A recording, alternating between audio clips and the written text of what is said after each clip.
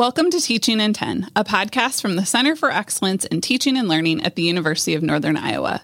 Teaching in 10 provides a space for higher education faculty to share teaching strategies and stories about how we engage students and support student success and well-being in 10-minute episodes. I'm Sarah Montgomery, and I created the podcast Teaching in 10. I'm an elementary education professor in the College of Education and an administrative fellow in the Center for Excellence in Teaching and Learning at UNI. For this episode of Teaching in 10, I wanted to share a story with you that's been weighing on my mind. I've been sharing this teaching story with colleagues and campus leaders, and I hope that this episode helps further the conversation. So the last semester, spring semester, I was teaching an honors capstone class titled The Science and Practice of Wellbeing, Mindfulness, Compassion, and Joy, working with a group of amazing students, really dynamite, clearly very academically gifted and involved on campus in various ways. And during the middle of class, I heard, maybe like 3/4 the way through the semester, I heard a student who was very socially engaged, great at building connections, definitely a leader in so many ways, say to his small table group, I don't talk to anyone in any of my other classes. It's only in this class that I talk to other people. And I thought, okay, there's no way that I just heard that right, because he's one of the social butterflies in this group. Is that real? And then a few weeks later, I overheard another student say the same thing about how much they really enjoyed that class for a lot of different reasons, the content, but also the connections that they were building with one another. Students would show up early to class to talk with one another. They'd stay afterwards. They started to make social plans with one another, just were developing new friendships and new connections, both inside and also outside of class. So when I overheard a second student say a similar thing about how they go to their classes and don't talk to anyone, I thought, I got to figure this out. What's going on? So I called a class meeting. I said, all right, we're just going to stop what we've been working on. We're stopping working with this content. Pause. I have a question for you. If you could please just be open and honest and vulnerable with me. I think I've heard a couple of you say that you don't talk to one another in your other classes. Am I hearing that correctly? What's the scoop? What's going on? And they shared that when they go to their classes, and these students, honor students, various majors, business, education, psychology, computer science, stats, biology, all different spaces and content areas and disciplines and departments across campus. They said that when they go to their other classes, they show up, they sit down, they stay on their phone or their device, they do what they need to do for class, and then they leave. And I thought, okay, but do you really not talk to one another? Like, what if it's a group project or there's a discussion? Well, they said, we clearly work with people when we have a small group project, but we don't talk about anything regarding our lives or our experiences. We just talk about the task. We talk about the content. That's it. Nothing more. We leave. Okay. And in this class, they said, you give us a chance to connect with one another through little connection questions I would ask or through trying to make the content personally relevant. So I said, how can you explain to me why you don't talk to other people in your classes? Is this because of COVID, because you were on Zoom, or because you were socially distanced in the classroom, or masks? Like, is that part of the reason? And some of them said, well, it was different to be on Zoom, and maybe we got out of the habit, but even before that, we didn't talk to one another in class.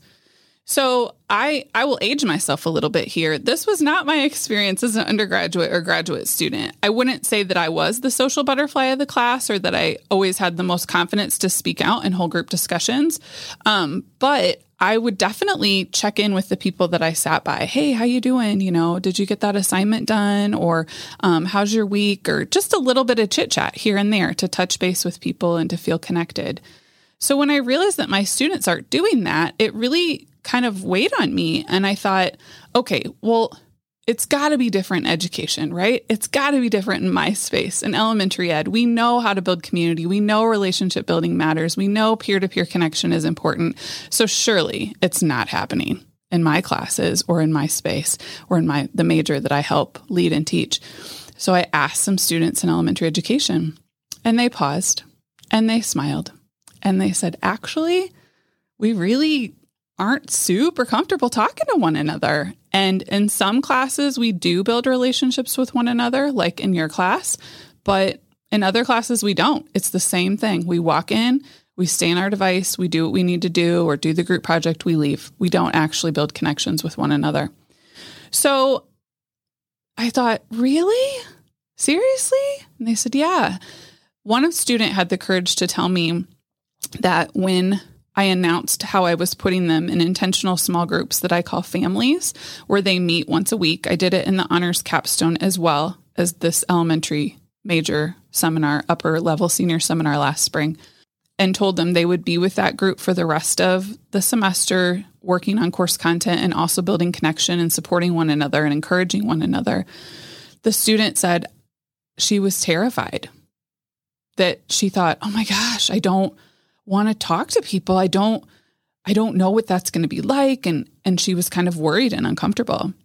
And when I was asking her this overarching question about, making connection and talking in class, it was towards the end of the semester. And as she shared that story about being really worried about her family, she said, but you know what, Dr. Montgomery, I am so grateful that you have put us in these families because I love my family. I love checking in with them every week. I love working on our in-class assignments and reading responses and application activities together. I have really become close with those people, and I'm so glad you helped push me to connect with them. So I want to just open this up to campus and beyond campus to see what all of you are doing, those of you who are teaching and leading, to help support these connections. A couple of bits of research and practice that I wanted to connect to this first is I recently led a book club and then also a follow-up presentation on Dr. Laura Rendon's Senti Pensante book. She's a leader in higher education, especially in the areas of supporting students of color and students who are first-generation college students from historically marginalized groups. And one key aspect of many in her book and her framework for Senti Pensante pedagogy, sensing and thinking pedagogy, is to help build those peer-to-peer connections, to help create intentional space and time and ways that students can connect with one another because that fuels their success. Another piece of research that I wanted to share is just the emerging data on how detrimental loneliness is for our physical and mental health.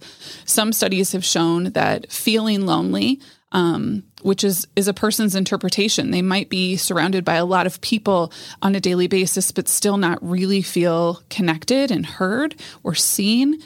That just that perception, that feeling of loneliness can be worse than physical inactivity and smoking several packs of cigarettes a day to one's health and well-being. And also, our Surgeon General, Dr. Vivek Murthy, has written a book, and it's about, the title is Together, The Healing Power of Human Connection in a Sometimes Lonely World. This book came out right as the COVID pandemic began, which was incredibly timely. And in the book, he writes about research on social connection and the impact of social connection on both community well-being and individual well-being. And again, how loneliness can be really detrimental. Then to make it even more personal and local, in the fall faculty workshop here at UNI in August 2022, Dr. Kristen Woods shared some data about demographics regarding the incoming class, the first-year students here at UNI that we're so happy to be working with, and how nationally data from that group is showing that they're openly reporting that they could use some support building social connections, that is not something that comes easy to them. And I can only imagine the many reasons why that might be. Not only the rising involvement with social media and technology, but just what the last couple of years has been like for those students. I don't know how that would have affected me to have been an adolescent in the midst of a pandemic. So in no way am I judging them, but when they are nationally on these large higher ed surveys showing that that's something they need support with, then I feel like let's rise up and offer that support.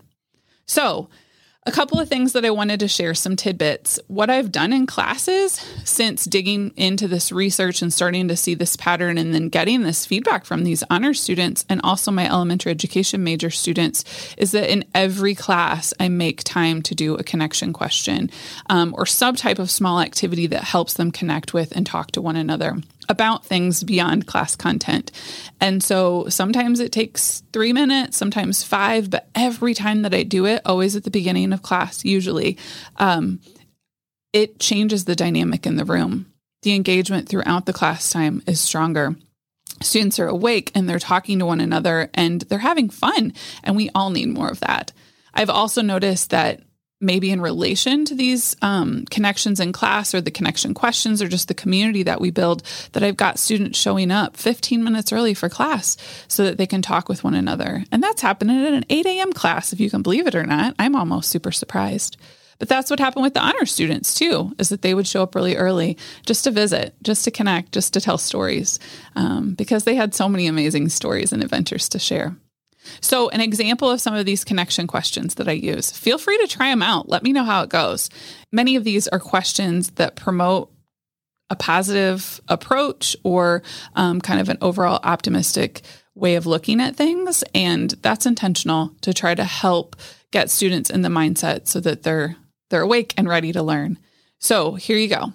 What brings you joy? Giving students a chance to just share one good thing. Working with gratitude. What's something or someone or some experience that you're grateful for? Questions like, what are you looking forward to? Or who's on your team? Who's cheering you on? Who in your life has your back? And I let students know that if you feel like you don't have a lot of folks cheering you on, let me know. I want to be cheering you on more openly and connect you with folks or groups on campus that would be happy to be a supporter or encourager for you. I've also gotten them to get out their phones and just pick a picture that they want to share at their tables or with a partner, a photo that brings them joy. And they love that, especially showing pictures of pets. So that's a fun way to make it happen. So I thank you for listening to this episode, for leaning into this idea, and for starting to think more openly about what you're already doing and what maybe you might change if there's room for change or you want to make some changes.